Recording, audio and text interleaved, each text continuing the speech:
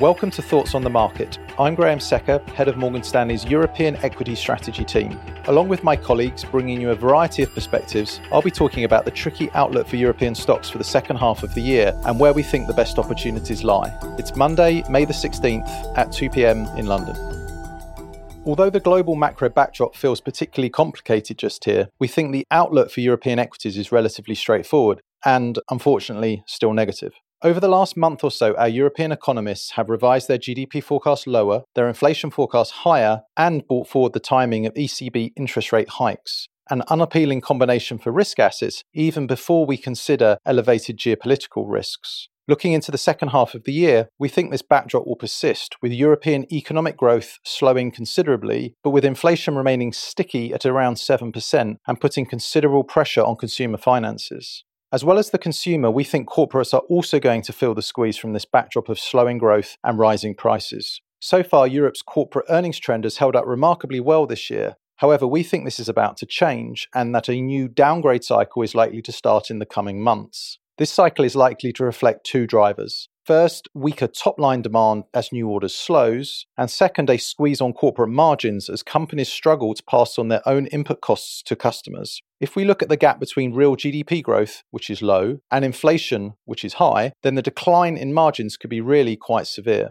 Historically, the impact on equity performance from a period of weaker earnings is often offset by a rise in the price-to-earnings ratio, as it usually coincides with more dovish central bank policy. However, this is unlikely to be the case this time, given that inflation is so high and central banks were relatively late to start their hiking cycle. Hence now, the pace of rate hikes starts to accelerate as earnings starts to slow. Of course, some of this difficult backdrop is already priced into markets, given that investor sentiment appears to be low.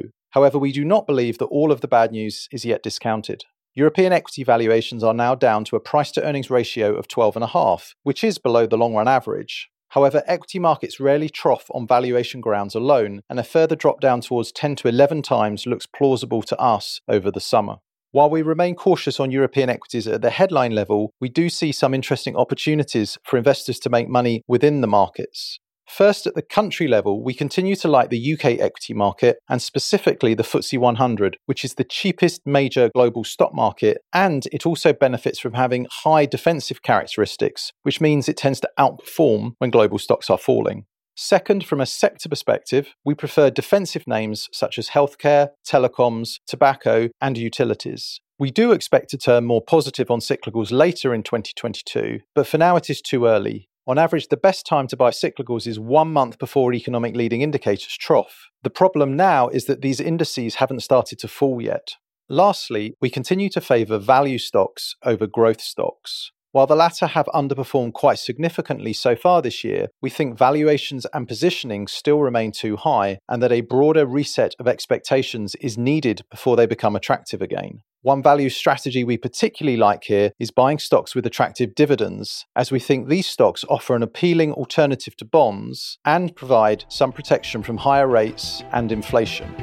Thanks for listening. If you enjoy the show, please leave us a review on Apple Podcasts and share thoughts on the market with a friend or colleague today.